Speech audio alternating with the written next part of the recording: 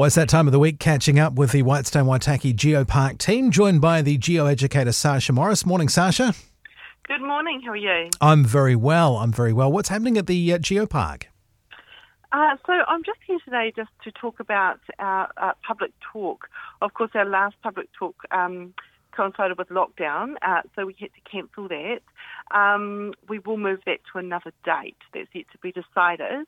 But we're just picking up, continuing with our schedule. Now, of course, we're not able to have events at the public library during level 2. So we've found another location, and that's the Scottish Hall in Tyne Street in Oamaru. And our public talk will be going ahead for this Thursday. That's the 16th of September.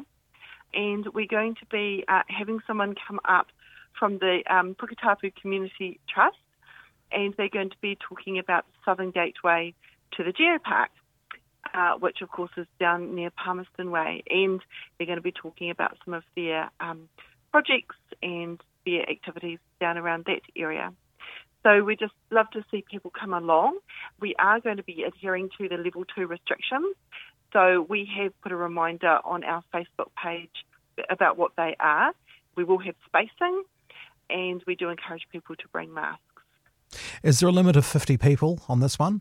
There is a limit of 50 people, that's right. And we will be asking people to sign in as well when they arrive. Okay, so if somebody wants to make sure they're there, do they need to reserve their spot? No, we're not taking reservations for spots. So I do suggest that you are there for 6 o'clock. Unfortunately, once we do hit that 50 mark, we will be having to turn people away.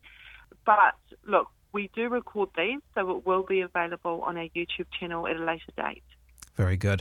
So that is this coming Thursday, the 16th of September, at 6 o'clock at the Scottish Hall on Tyne Street.